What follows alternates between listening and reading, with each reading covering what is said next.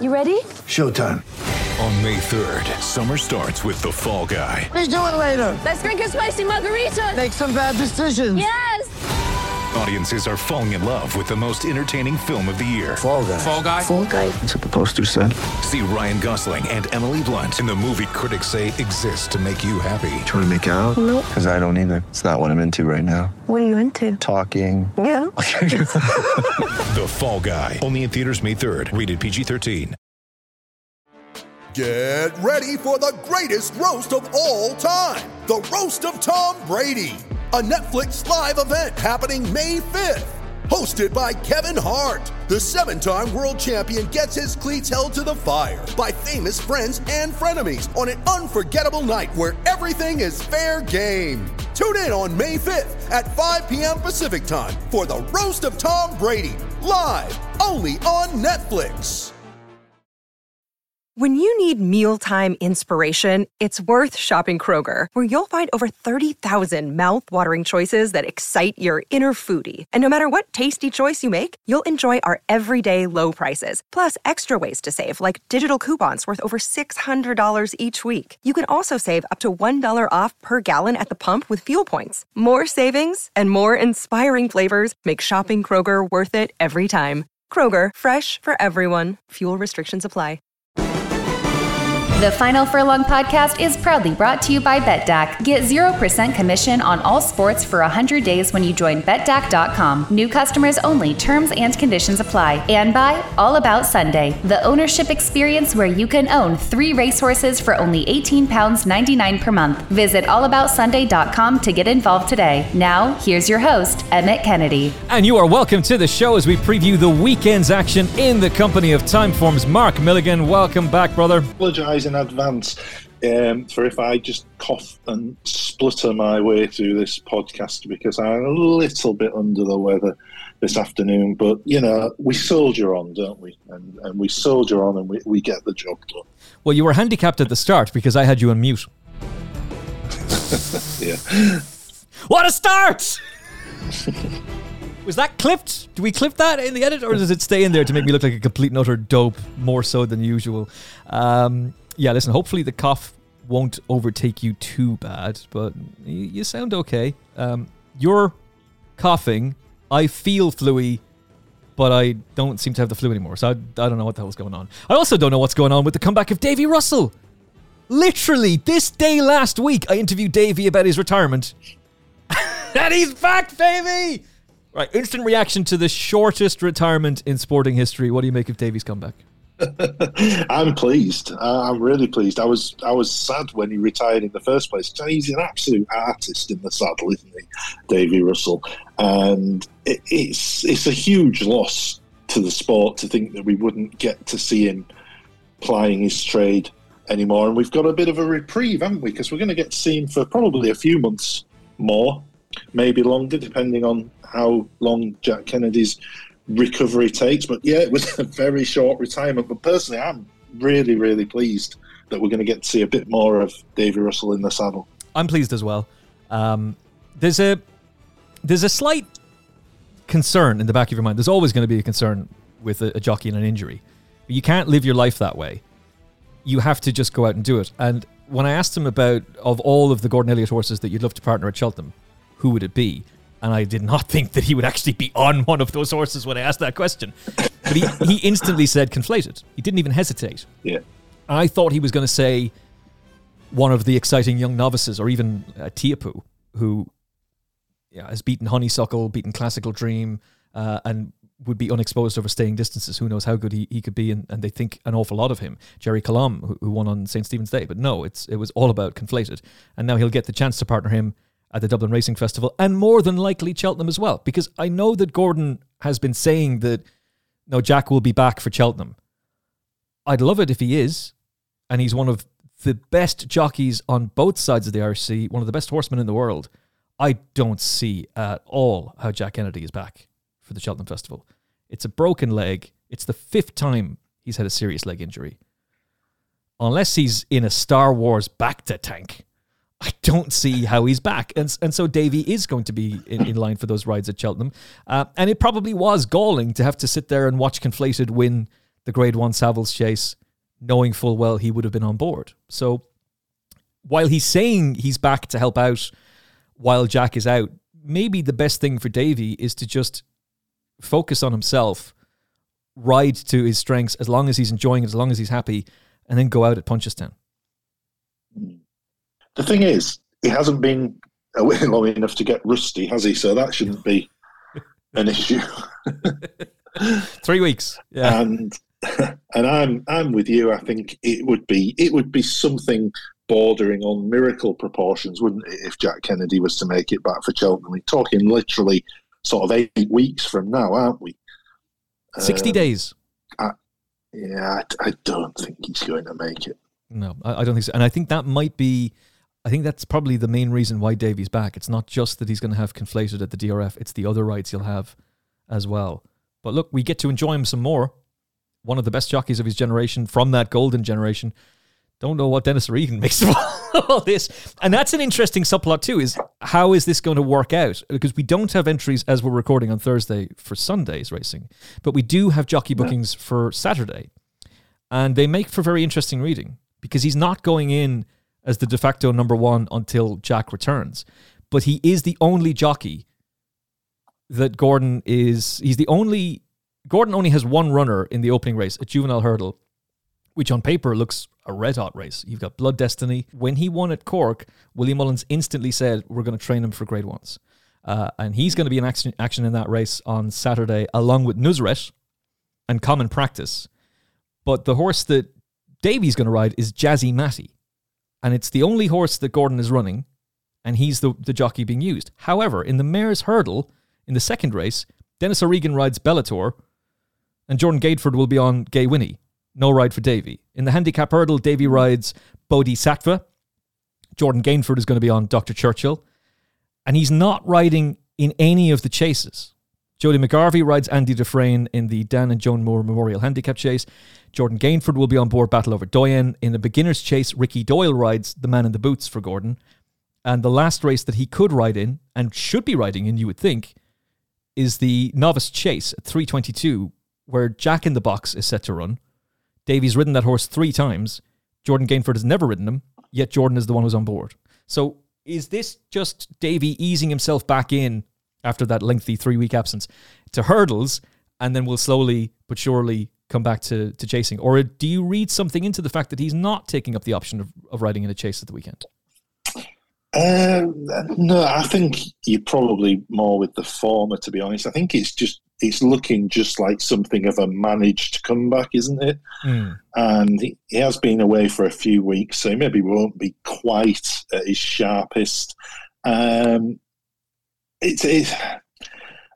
Look, things will unravel over the next week or two, won't they? And we'll find out for certain. But I think I'd just err on the side of it looking like a bit of a managed comeback at this stage. Well, there is romance to a big comeback, and we all love a good comeback. Lester Piggott, Frank Sinatra, Robbie Fowler's return to Liverpool, Roy Keane's return for Ireland, Kim Kardashian. She got coming her back in that video. Did we just do this? You went there. Did we just talk about Davy Russell for a convoluted Kim Kardashian comeback joke? Yes. Yes, of course we did, because we're childish and that's what it's all about. But no, I'm delighted he's back, and I'm excited to see what he can do. And he's going to be a big player at the Dublin Racing Festival, and the entries are out today. So last week you accidentally admitted that you tend to Google questions that you've been asked. So you rumbled on that one. It's still hilarious how, like a child, you admitted, I'm just Googling. Oh, crap. Literally said out loud what you shouldn't have said. So we know that the ticket sales in the UK are huge. I think it's 1 in 4 tickets that have been sold for the DRF have been sold to UK customers. That's fantastic. How many British-trained racehorses are entered for the DRF? We're talking the early closers now, aren't we? Mm-hmm. Mm-hmm. Yeah. It's not going to be many. I'm going to go for, I think it'd be less than 5, to be honest. I'm going to go for 2. Ding, ding, ding, ding, ding. 2. We've all been caught for Nigel Tristan Davis has been entered in the novice hurdle. and So Royal's been entered in the Dublin Chase. Yeah, it's a shame, isn't it? But it just doesn't seem to be on the radar of British trainers, does it? For whatever reason, I think it would be great to see more British representation over there. But then most of them are probably thinking, why should we go over there and just get our asses handed to us by the Irish when that's what they tend to do when they come over to Cheltenham anyway? So they're just eschewing it, aren't they? Yeah, that's what it comes down to, essentially. Look, the prize money is huge. The prestige of the DRF is just getting bigger and bigger. It's built around those two key races, the Irish Champion Hurdle and the Irish Gold Cup. And you're set to come over. There's a huge amount of Final Furlong listeners are coming over. I'm very excited about it. The amount of people I've been talking to about going racing who are saying they've already got their tickets for the DRF, yet they're not talking about going to Cheltenham. I find that quite intriguing. Don't worry, Cheltenham will be fine. They'll still have probably sold out crowds for all 4 days, but there just seems to be more hype about the DRF this time around.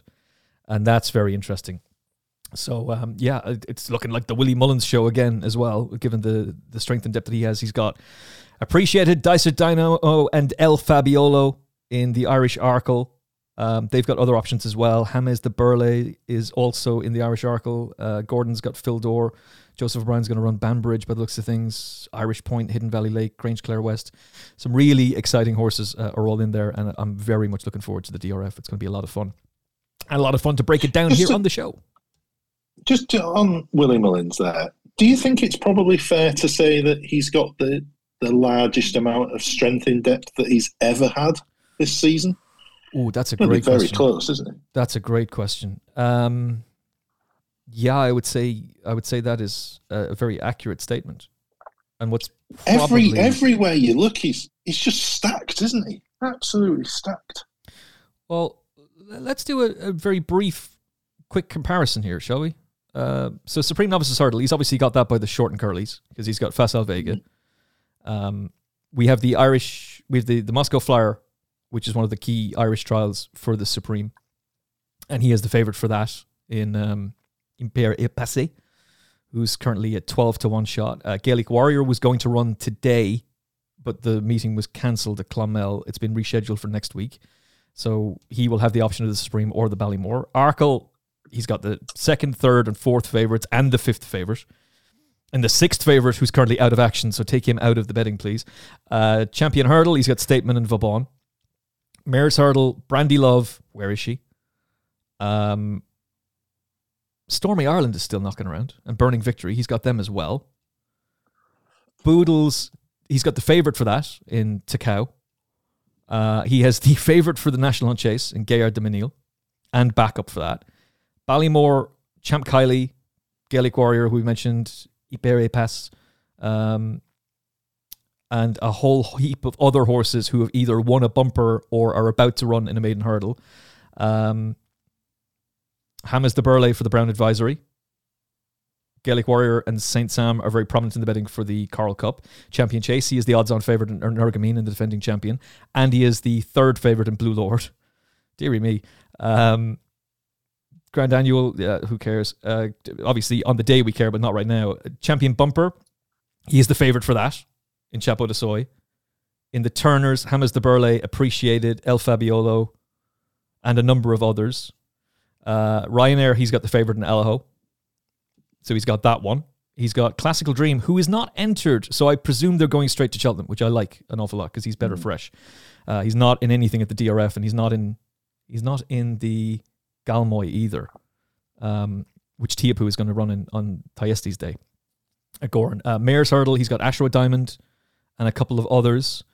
Triumph, he's got the first and second favourites for that in Lossiemouth and Galamarsu. The Potato Race, there's a couple in there as well. Gold Cup, he has the favourite in Galopin de Champs. So basically and he's got the favourite for the Mare's Chase as well, who will win, Allegor de Vassy. So it's Willie Mullins' world and we're all just living in it. It's incredible, isn't it?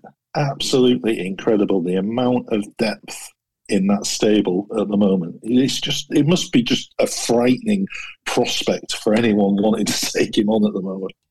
And yet, Henry de Bromhead, Joseph O'Brien, Gordon Elliott, Gavin Cromwell, they're all training winners.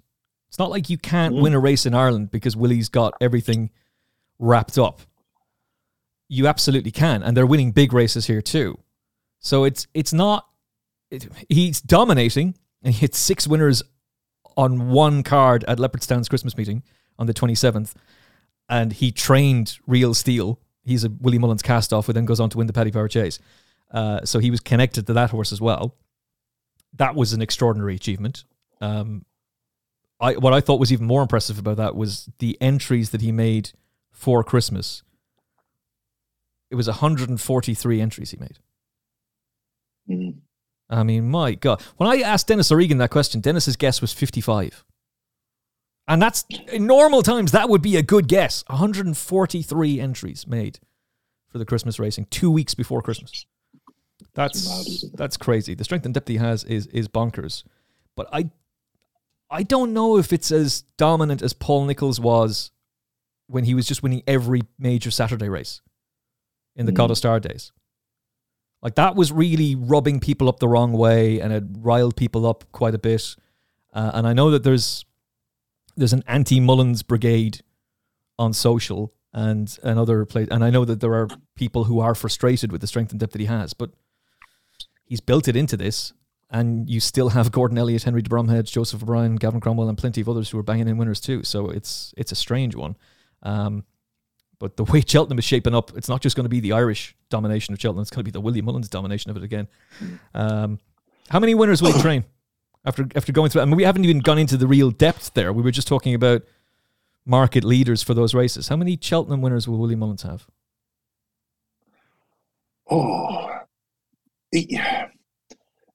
For me, given the depth that he's got now, he's got to be targeting double figures, surely. Yeah. You would think. I think 10 is not an unrealistic expectation. 10 is given the amount. 10 is the record, isn't it? And that was he set that record. I think he'd be a bit disappointed if he's not clocking in 10 winners again this season. For all that publicly he would say, nah, it's not about that. We don't look at it that way. But I think they absolutely would. His strike rate as well. I mean, he's currently at 28% strike rate at the moment, isn't he, this season? That is just insane. That is an insane strike rate for any trainer to have, flat or jumps. He's taken the bar. He's not only raised it, he's literally put it into the stratosphere, hasn't he? It's crazy. Here's your bar, and now here's where you have to go from now on. Here's the standard you now have to achieve. It's outrageous what he's doing. It really is. And he's set for another big weekend in Ireland. But we will begin our preview at Warwick. And there is a new feature, added pressure. Not only are you and I trying to get gravy for our loyal listeners, but we're also trying to get gravy for the Injured Jockeys Fund, because BetDAC are giving us a £50 each free double treble accumulator to do at the end of the show. You can find out more about BetDAC multiples at betdac.com. And thanks to Aaron, Barry, and the whole team at BetDAC for this very, very generous offer, a very generous thing to do. And we will endeavor to try to make money for the Injured Jockeys Fund. No pressure on either of us, but we'll begin that today. So we'll work it out, whether it's a double or a treble or an accumulator, but that's what we're going to do. And that's going to come at the end of the show. BetDAC.com, where you get 0% commission for your first 30 days as a member of BetDAC. So get involved now. Prices are currently available. And by the way, you can do those doubles, trebles, accumulators on multiple sports. It's not just restricted to the one. So get involved, have a look at it at betdac.com, and we'll find out who Mark's double or treble is in a little bit, and mine as well. And Mark is in tremendous form. We'll start with the 150 at Warwick. We're skipping that race at Kempton because it bored us to tears. So we're straight into Grade 2 company, a 4-runner race on heavy ground.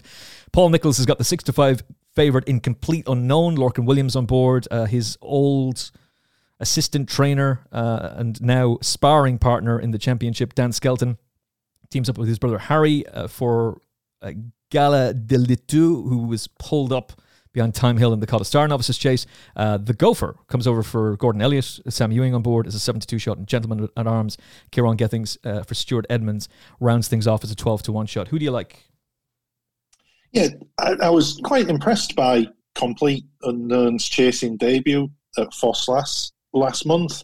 I just didn't necessarily think I wanted to be with him at a short price in here, because I don't think he's got that much in hand of one or two of the others in here. Gallia de Litter, she seemed to be completely unsettled by an early error, didn't she, at Kempton over Christmas, and that completely put her out of any sort of rhythm. I thought certainly the prices that I was looking at earlier, that the Gopher or the Goffer of Gordon Elliott's was going to be the value in here. Look, I think there's every chance he just bumped into one last time with Hardor. I think Hardor's a really good horse, and it just goes back to what we were saying, doesn't it, about Willie Mullins and his strength in depth in literally every department. I don't think there was any disgrace in losing out to that one by 11 lengths. He was 36 lengths clear of the third horse, Marvel de Cerisi, who's probably a decent animal in his own right and is probably better than he could show there. Gordon Elliott has got a really good record when he comes over to this country. He's running a couple at Warwick on Saturday. Interestingly, this one, the Gopher, has the highest official rating of all these, and yet of Complete Unknown, Gallia de Litter and himself, he's the biggest price of the three. So for me, it was just a bit of a no-brainer to try and snaffle a little bit of value in a four-runner race. And he had Manila Crooner in this, but he's taking Manila Crooner to Punchestown. And so the Gopher, whichever pronunciation you want to go for, this ends up being the selected one to go. And look, Gordon's got a great record coming over to the UK.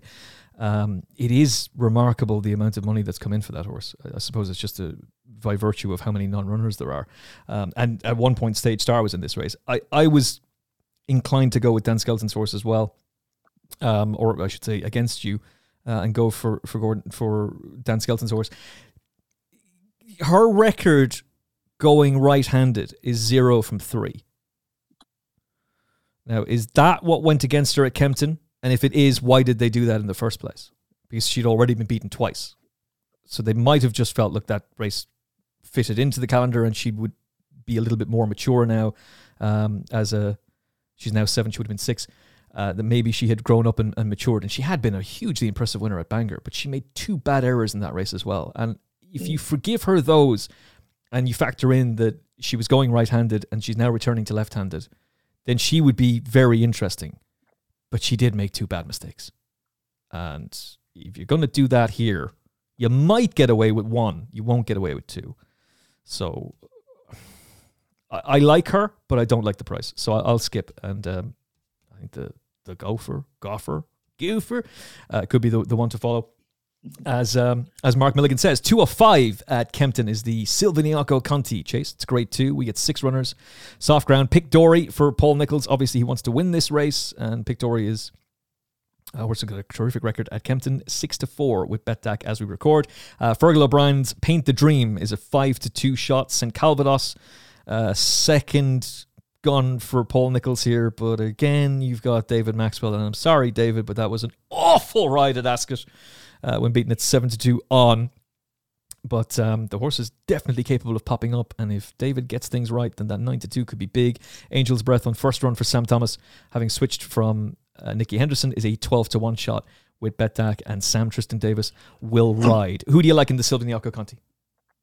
Yeah, I'm keen on Pick Dory in here. I think there's a strong argument to say that he's better than ever at the age of 8 now. He'd had a second wind up before his comeback at Newton Abbot, and then I thought he was really impressive. He only won by 2 lengths, but the way he jumped and travelled in the Peterborough at Huntingdon last time, he took everything out of their comfort zones, really, with his really quick jumping around there.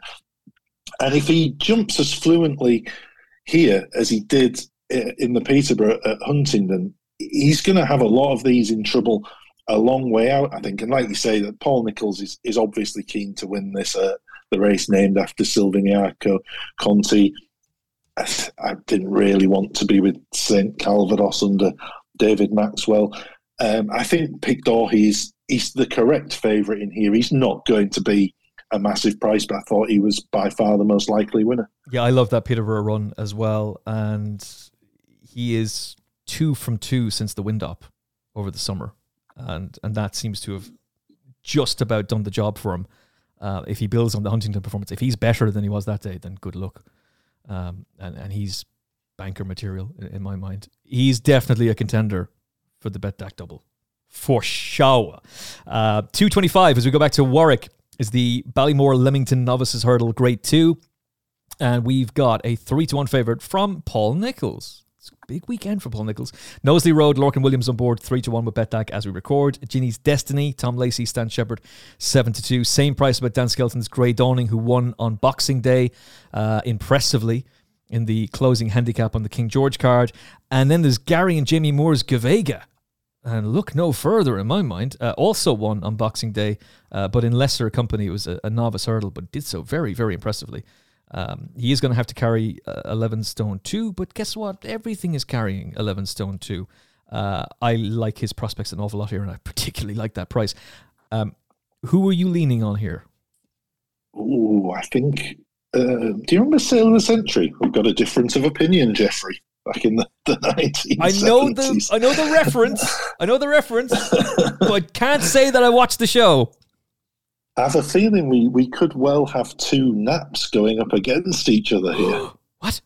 Because you're obviously very, very keen on Gavega, and I know that you're keen on Gavega because we've spoken about this horse before, haven't we? Mm-hmm.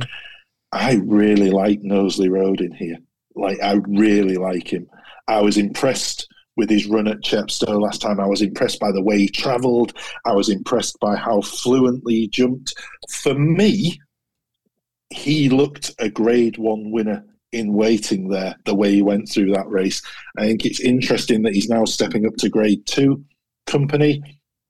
I think it's a good race for him. It's not an easy race by any means. I think 5 of the field are boasting the time form P. But for me, Knowsley Road is the most impressive of the 5 that have all got the time form P, and I was very, very keen on him in here.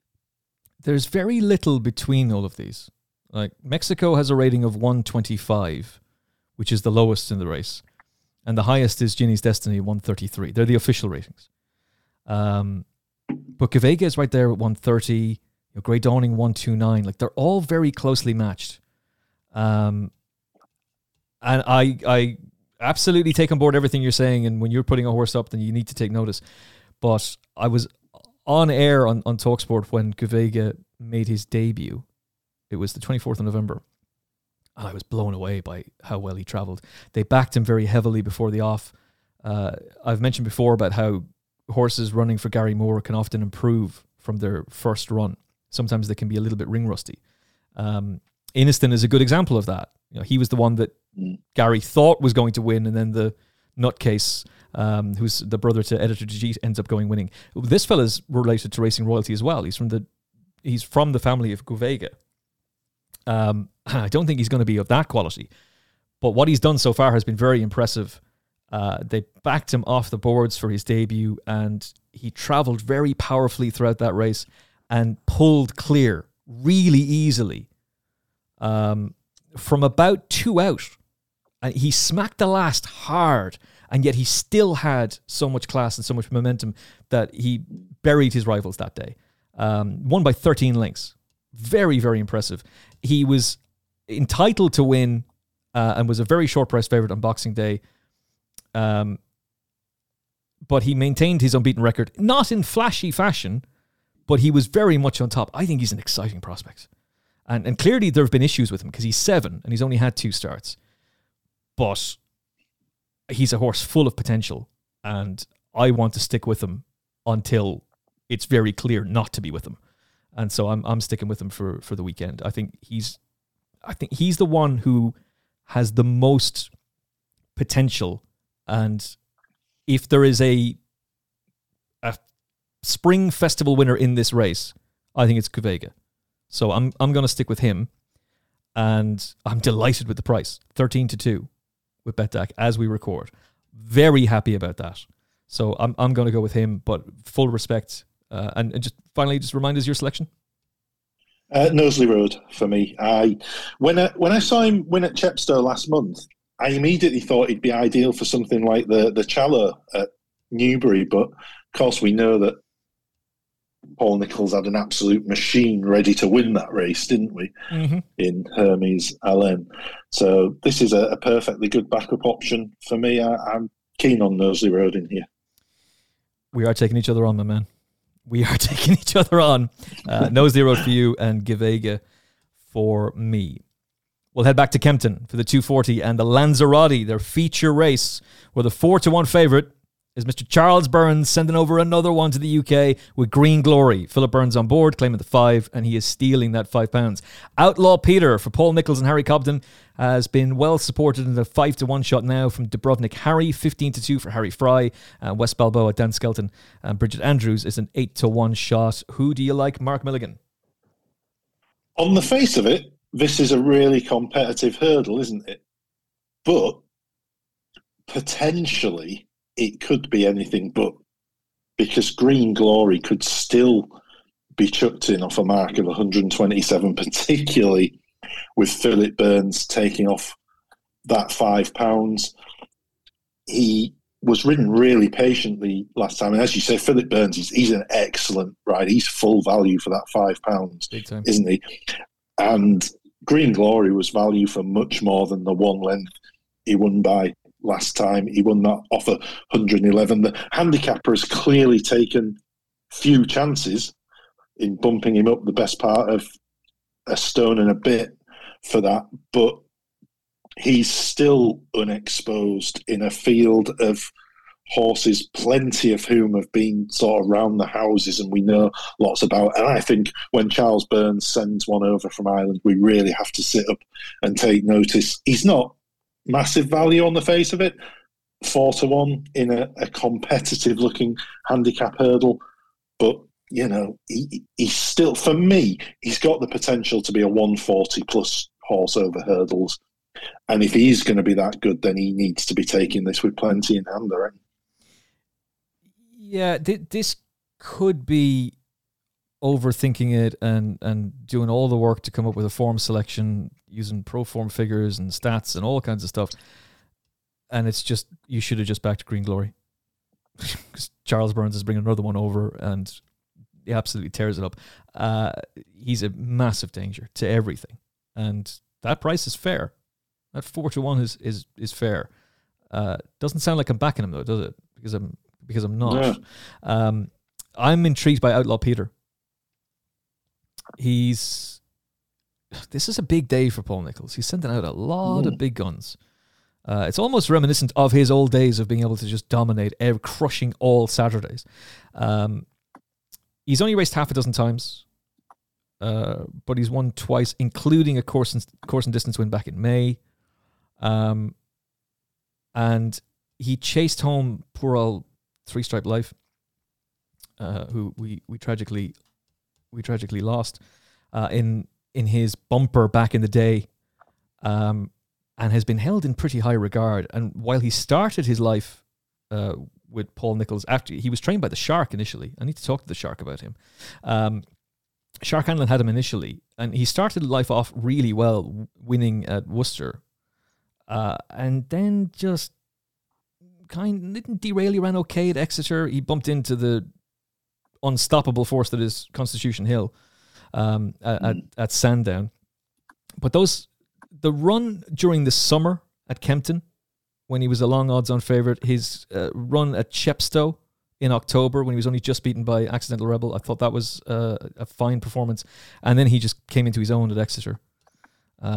He absolutely bolted up that day. So you're talking about a horse who's second in a Persian War at Chepstow, was considered for the Challow, another one to mention that was in contention for that race, but obviously connections, as you've already mentioned, had Hermes Allen. this has been the target for quite some time, and it just seems to fit perfectly for him. And the fact that he's a course and distance winner on a nice weight, on a mark of 130, I'll take the chance in Outlaw Peter. But if Green Glory looms up alongside him at the last, it could be game over. But Outlaw Peter is who I'm going to side with. It is Green Glory for Mark Milligan. As we go back to Warwick for their feature race, the Widgley Group Classic Chase Premier Handicap, which has produced 2 Grand National winners in the last decade. The going is heavy, and we've got Mr. Incredible, who we talked about at length in the Christmas previews. Now with Willie Mullins, second run for him after being brought down at Leopardstown in the Paddy Power Chase. He's a 5-1 shot. 300 through 5, who unseated his rider in the Hennessy. 11-2, Gutapon Collonge for Charlie Longsdon. And the famous Green and Gold, Frankie Tightlips, 15-2. Grumpy Charlie for Chris Honor and James Bowen is an 8-1 shot. Who are you with, my friend? Yeah, I mean, having waxed lyrical about Willie Mullins at the start of this podcast, I'm probably going to look really stupid in taking on Mr. Incredible here, because he seems like the logical one. At Warwick on Saturday, would that be right?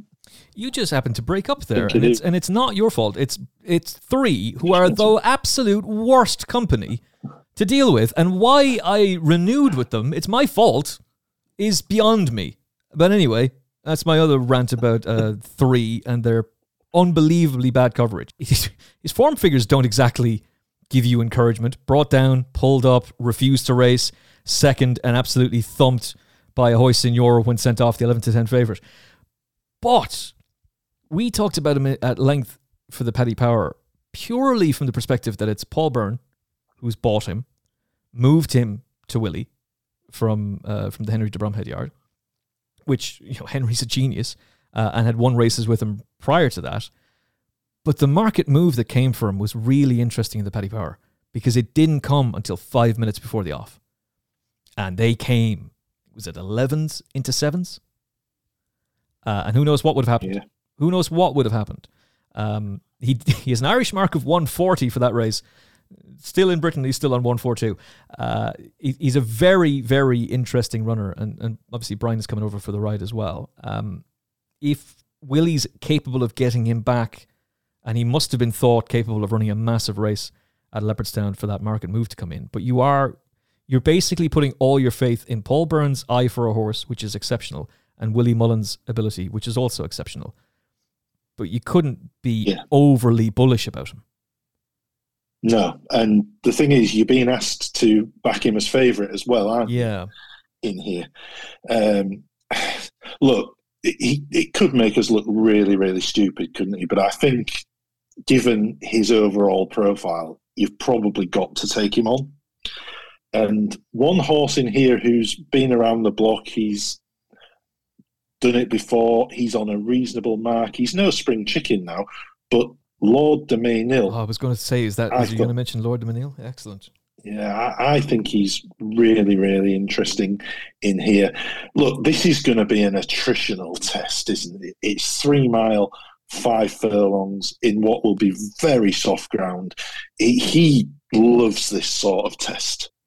He's an out-and-out stayer. He loves deep ground. That was a really good run at Bangor in November when he was second to Lamilos, and it's worth noting that he went without his usual cheek pieces there as well. Those are back on Saturday.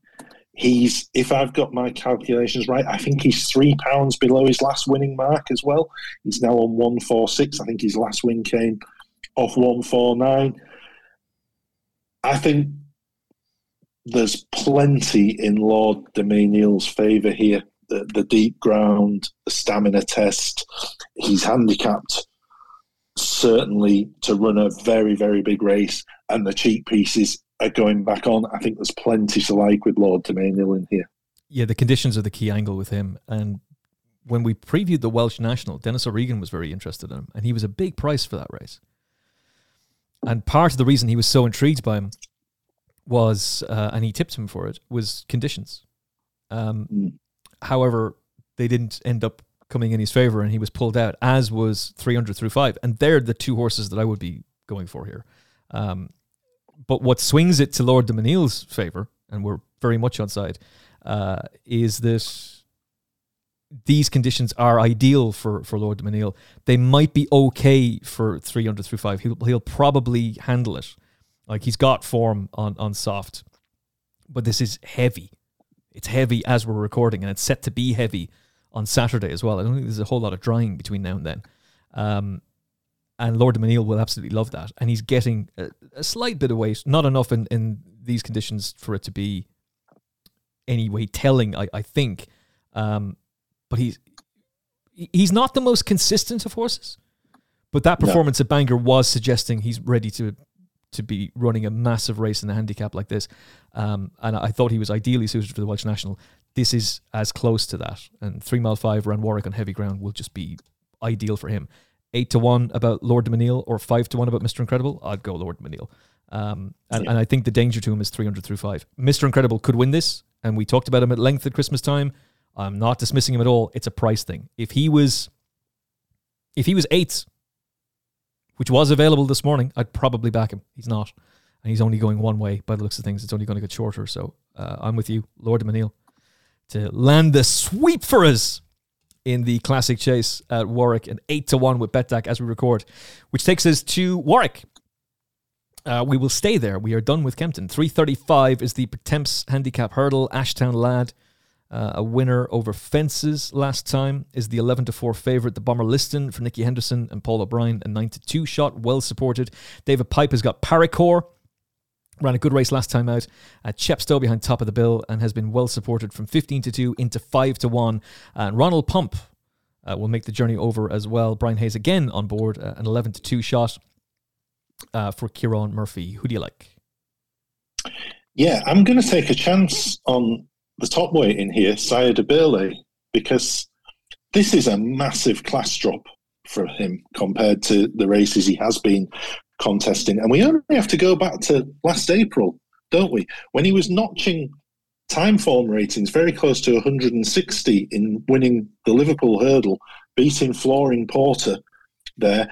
And I don't think there's been enough evidence in his runs since then to suggest that he's a back number. It could be that he's just been brought along gradually and been a little bit overfaced as well. Now he's an 11-year-old.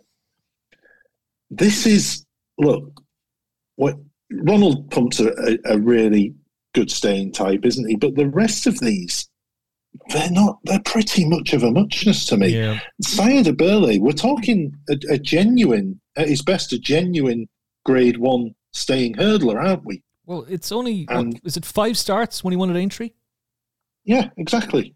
And this is a massive class drop. It's the class angle for me here.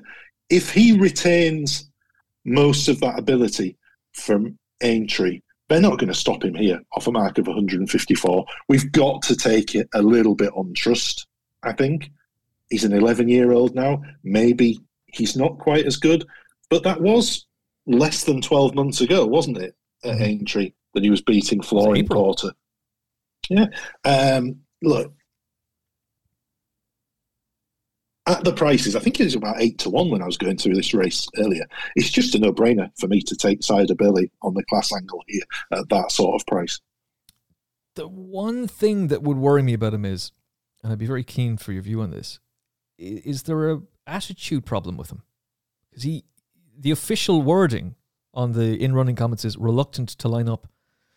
And then reminders soon after start and raced in last, pushed along, looked reluctant before 8th, struggling from 9th, tailed off from 3 out, pulled up after 2 out.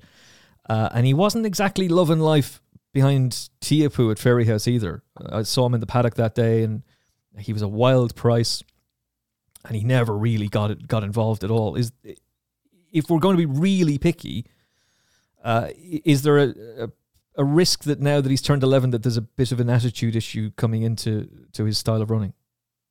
Yeah, I think you're right to highlight that. He did look a bit reluctant to set off last time. He was getting some early reminders. He didn't look like he was entirely in love with the game. What sways it for me, though, is we're not dealing with a 2-1 or 5-2 favourite here, are we? We're dealing with a horse who's going to be 8-1, maybe even a touch bigger. So I would be at this level prepared to take a chance on him. He'd not looked that moody in his previous few starts.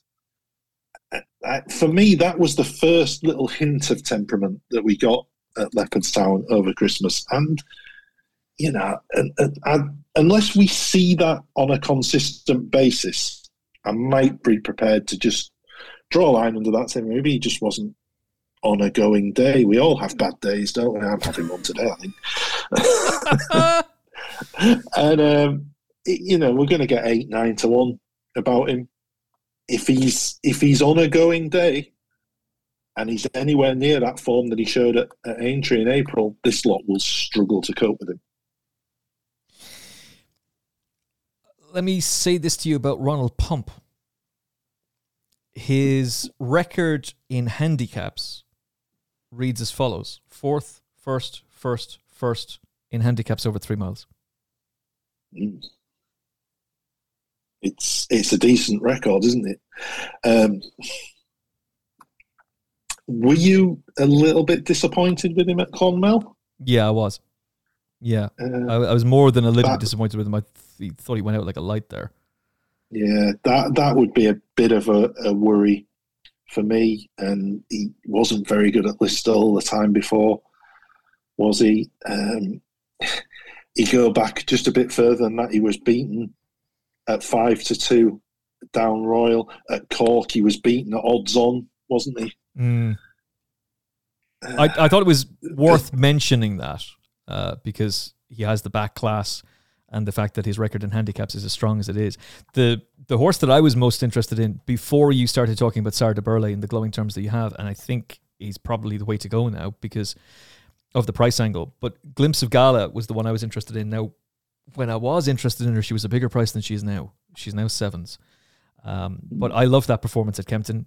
She's very classy and a model of consistency. And it's difficult to see her out of the first 3, certainly out of the first 4. And Bradley Roberts has struck up a great partnership with her too. And that step up in distance from Ascot to Kempton, as slight as it was, might have very well have helped sway things around and turn the form around with Coquelot. Got to be careful with that pronunciation. But the step up in distance here will help even further. So Glimpse of Gala off a mark of 10 stone 6 with Bradley Roberts claiming another 7, I thought was interesting. And then you come along with Sire de Burley, which just turns my head completely because it is the class edge. And this is the horse who beat Flooring Porter at Aintree in a Grade 1. Now he's in a handicap and he's 8-1.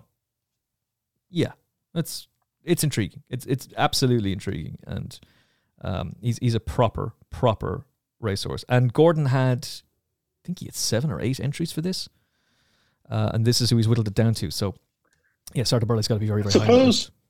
I suppose what we could say, given that he looked a little bit reluctant at the start last time, if people want to be with him, maybe just wait until they set off and back him in running.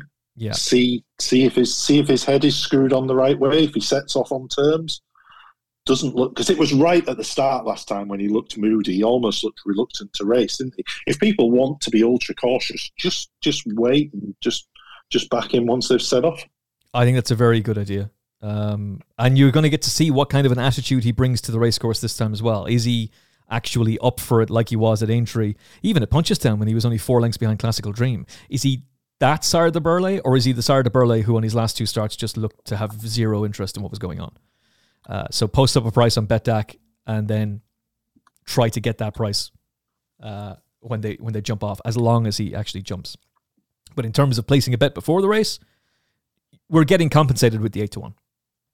Yeah, it's a gamble, but he absolutely is the class edge if he can bounce back. Right, brief word about the Moscow Flyer, which I don't know how many times Willie Mullins has won this. I do now. How many times has Willie Mullins won the Moscow Flyer in the last 10 years? Now, I'm not Googling, but I did read.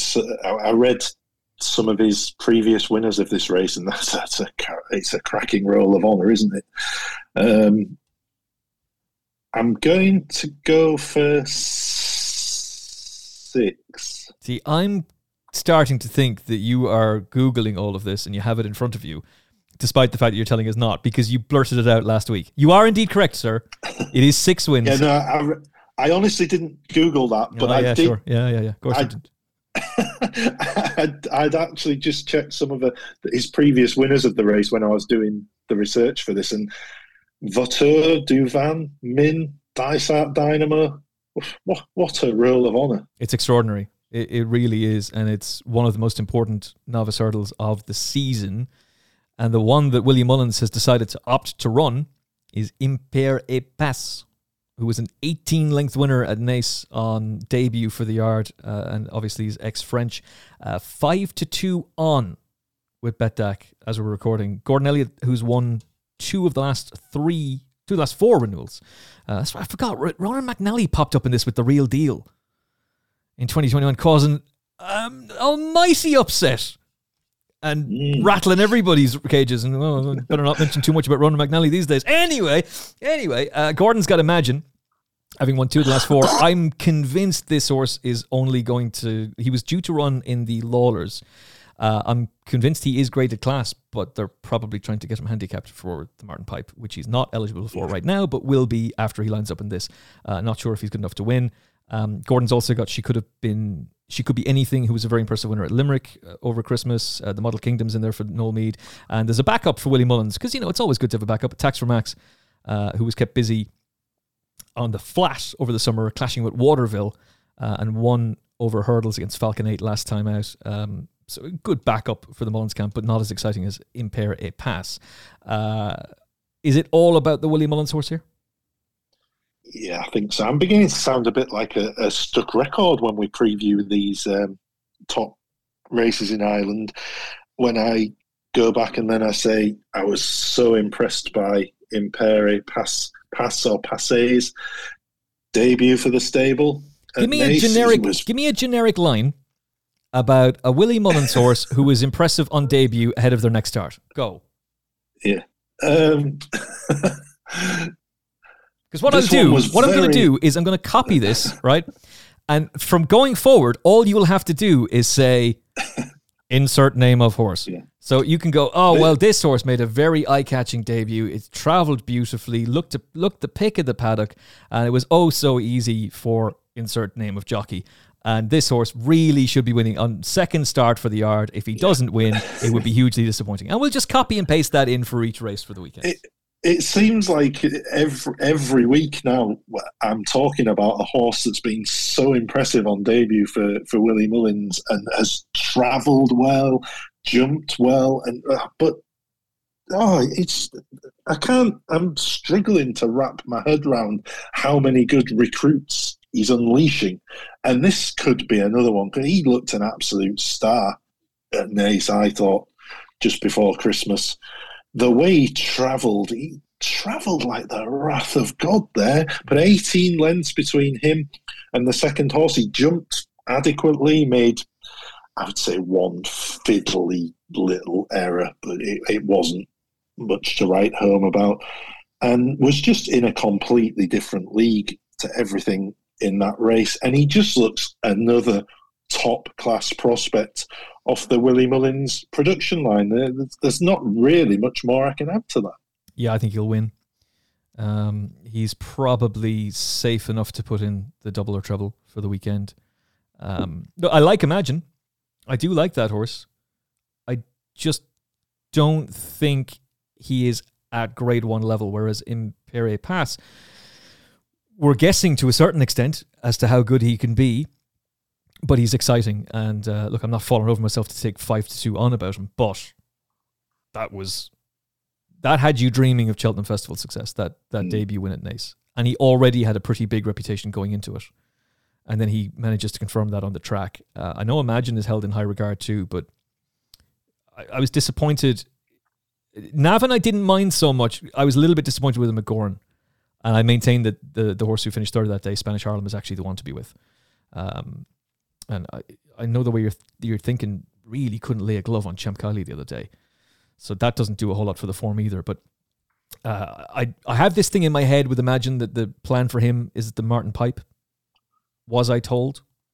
Maybe. But I suspect that's what they're doing with him. And in that regard, it's all about the Willie Mullins trained favourite. And look, let's see what he can do. And just a brief mention for another Willie Mullins horse that we're going to see in action over the weekend, having his second start for the yard, and that's Flamebearer. Will be in action on Saturday. He was bitterly disappointing on his debut for the yard. He travelled really well and then just emptied. They're dropping him 3 furlongs in trip.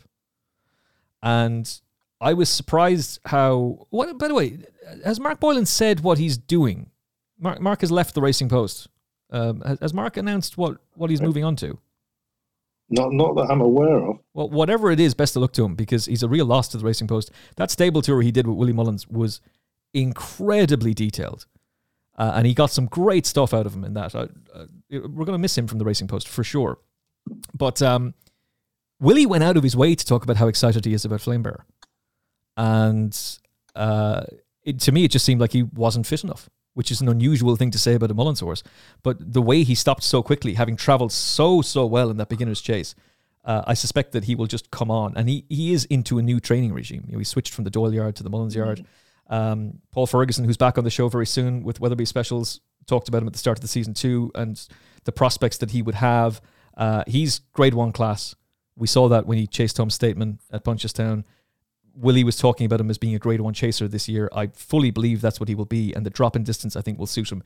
He's probably going to be odds on, but he can go into a double, treble accumulator. Flamebearer would definitely be one to follow, and just with a view to the spring festivals, is definitely going to be one to keep a close eye on as well. So he's in action on the Saturday, and then Willie's got the odds on favourite for the Moscow Flyer on the Sunday. Right, time to get... No pressure, sir. Remember now, these funds, anything that we win goes to the Injured Jockeys Fund. This is the BetDAC multiple. It's £50 for you, £50 for me to do on our bets for the weekend, courtesy of BetDAC. Find out more at betdac.com, and their multiples are available for you now. What is your BetDAC multiple, starting with your nap of the weekend? Right, so the single, the nap, will be Knowsley Road in the 225 at Warwick. I'm not impressed. How dare you? For the BetDAC multiple, I'm going to double Knowsley Road with Pick Dorhy in the 205 at Kempton. Keep it simple, go for a double, think they'll both win, and at least one of us then will be landing some money for the Injured Jockeys Fund. Yes, and you say at least one of us because I'm clearly taking you on. Yeah, absolute I knew this was coming. Scoundrel. And I will make him my nap then as well. I was going to go next best, but no, he's the nap. Gavega for the Moore team. We'll send the horse psychologist from Moores round to Mark Milligan's afterwards. 225 Warwick. Gavega is the nap. Pick Dorhy is obviously the next best. And I'm going to throw in Impere Pass to boost the winnings. So I'll do a treble with BetDAC. So Pick Dorhy, next best. Impere Pass to boost some bit of winnings. And Gavega is the nap. That's going to be pretty sickening if I have to wait 24 hours only to see Impere Pass then get beaten by Imagine, who I keep saying is going to be a good thing. You won't have to wait that long. You'll know your fate after the 225. Oh, record that, play that back out next week when Gavega crushes everything. Remind him whose house he's in and what he said. The most likely thing that's going to happen here, Mark, is that is indeed going to be replayed, and it's how you were right and I was very much wrong, and I have to just bow down, eat the humble pie, peas and carrots still being cleaned up in the TV room, and just have to bow to your superior knowledge. Look, as long as one of us is right and we can trouser a bit of cash for the Injured Jockeys Fund, that's all that matters. Exactly. Let's not lose sight of what this is all about. It's about the charity. It's not about the bragging rights or who got the win at the weekend. It's not about that at all. It's very much about that. But listen, it's great from BetDAC, all for an incredibly worthy cause as well for the Injured Jockeys Fund. And you can find out more at betdac.com. And hey, betting with BetDAC supports the Final Furlong podcast as well. So remember that too. And time to sign up now. Take advantage of the 0% commission for the next month and roll up the dollars for the Cheltenham Festival, because you know Milligan's coming in hot with more big bets over the next few weeks as we build up 60 days to the Cheltenham Festival. 60 days, my man. Betdaq.com for more. Right, you are back with us again on Thursday as we preview more weekend racing. We are also going to start doing a series of Cheltenham Festival specials. Mark does not know this yet. Because normally in the world of broadcasting, you have production meetings and you say, so listen, we want you to come on this show and we're going to do this and we're going to do that. But what's the fun in that, Mark? So we're teaming up with Weatherby's again. Another discount. Final Furlong Podcast gravy train discount for the loyal Final Furlong Podcast listeners for Paul Ferguson's excellent Weatherby's Cheltenham Festival betting guide. And as a part to celebrate that and to give you the promo code, we are going to record a series of anti-post Cheltenham specials with Paul and with Mark Milligan, who is literally finding out in real time that this is happening, just like you. So we'll coordinate dates and everything, but it's yourself, Paul Ferguson, and myself as we do some Cheltenham specials, and I'm looking forward to that. Sounds like fun. Because I have not been as active anti-post as I normally would be. And it's annoying me. And you know what I'm really annoyed about?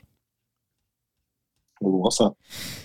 Watching Banshees of Inisherin and going, that's the best film I've seen in a year and it's going to win the Oscar for Best Picture. Looking up the odds, seeing 10-1, going, I don't think I can get a bet on with them.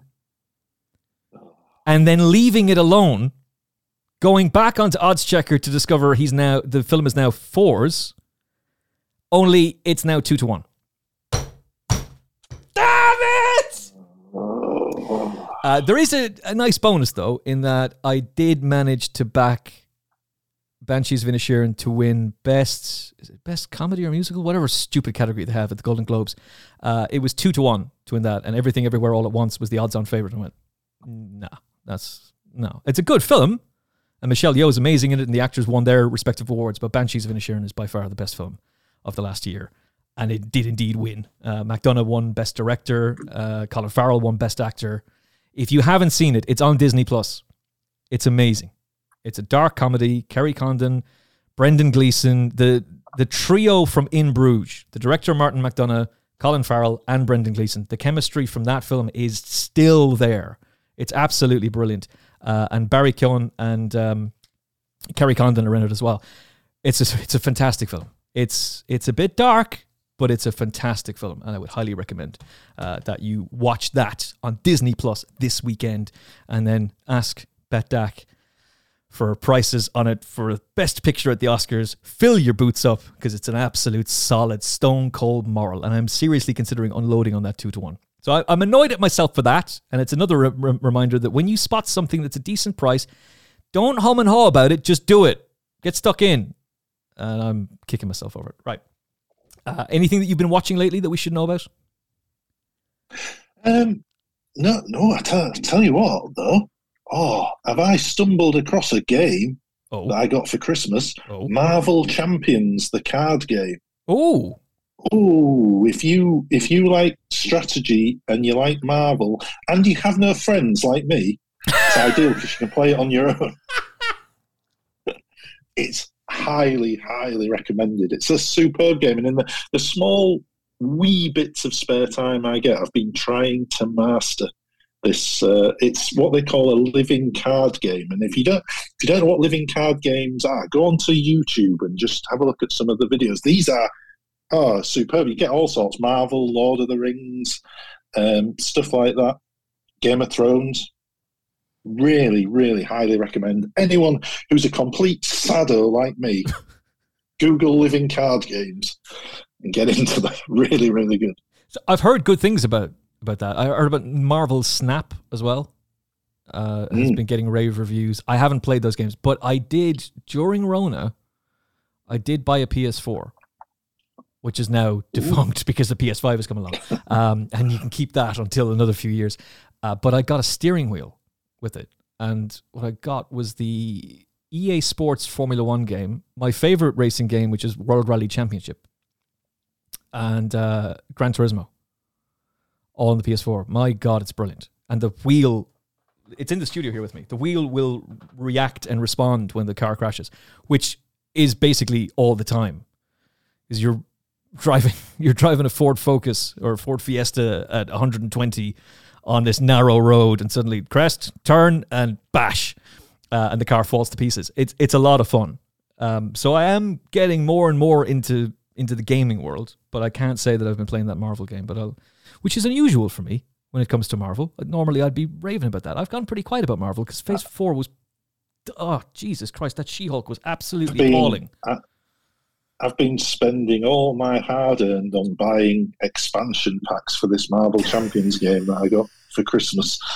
I'm spending far too much, far more than I should do, really, on a game that I've yet to fully master. So you've spent way too much on expansion packs for a video game, and I've spent way too much on Lego. COVID has an awful lot to answer for, because once that kicked in, I was bored, and that's what I started doing, was building Lego. And honestly, brilliant for the mind. It is an incredible thing, because I've struggled to get into it in the last month. I've just been too busy, because once you start building something, you become consumed by it. And a friend of mine, Tony, would build. They've changed it. It's not back in our day when we were kids, where you'd get all of the pieces in one box and you'd have to stumble through all of them to figure out where they are. Now, they give them to you in numbered bags now, so it's easier to do. But my friend Tony will only do one bag a day, which is a very clever thing to do. I just tear into the whole lot of it and get stuck in. But there's a Lego spaceship which I was given for Christmas, which celebrates 90 years of Lego play, and it's based on a 1980s design. And I really wanted that ship when I was a kid and never got it. We didn't have a whole lot of money. Well, I have it now. So I'm going to build that later on tonight, either tonight or tomorrow. But I think one of the reasons why I haven't been building as much Lego as I had been is because I have become obsessed with the Taylor Sheridan universe of TV shows. And they're all available on Paramount+. It begins with... Taylor Sheridan is the writer and director of Hell or High Water, which is an amazing film starring Chris Pine and Jeff Bridges. A terrific film, which I think you and I have talked about before, called Wind River. Jeremy Renner, who's obviously on the sidelines now, and we wish him well, and Elizabeth Olsen. That's an incredible film. John Bernthal has a role in it too. There's a new film which is out on Sky, Those Who Wish Me Dead. I'm going to watch that tonight. He wrote the script for Sicario and Sicario 2, Day of the Soldado, and is writing the third script. Love those films. Brilliant. Love those films. And then there's his TV shows. Yellowstone, which Kevin Costner won the Best Actor award for at the Golden Globes the other night, and didn't turn up because there was heavy wind and rain, and the presenter actually burst out laughing when she realized he didn't turn up because the show wasn't nominated for Best Show and he thought he wasn't going to win. But he did, and he's awesome in it. Kevin Costner is amazing in Yellowstone. I watched it over the summer and was like, nah, I don't know about this. And something made me go back to it in November. In a month and a half, I binge watched all 5 seasons. It's amazing. And during that period of time, while watching Yellowstone, from like the end of November through to now, I've also watched the spin-off series, 1883, which is a prequel about how the Duttons get to that land and get to their ranch.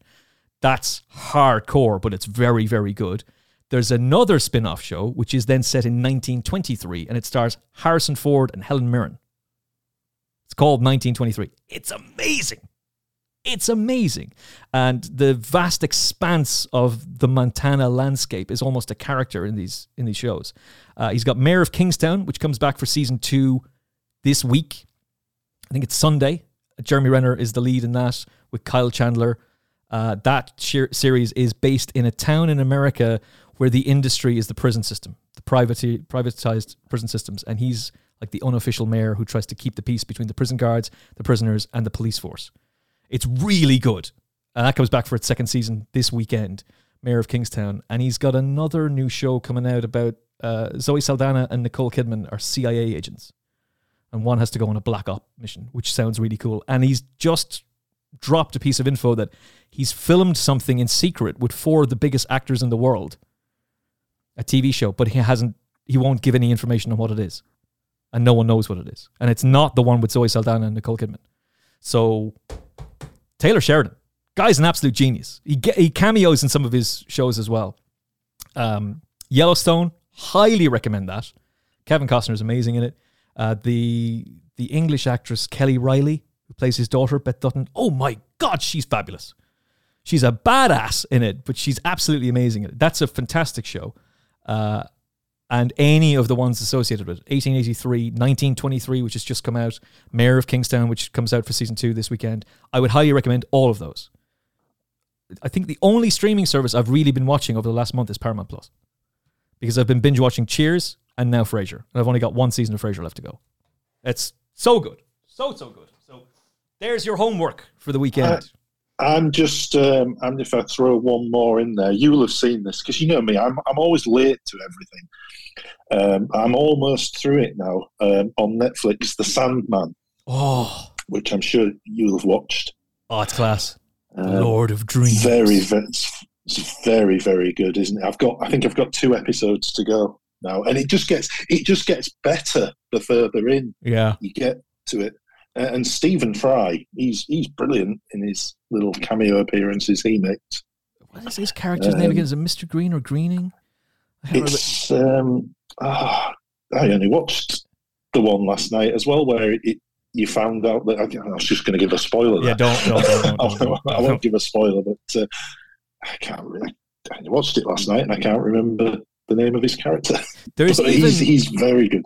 There's even a bonus episode that they released. Because Netflix obviously released everything in the one go. And that's becoming a bit of a problem for them.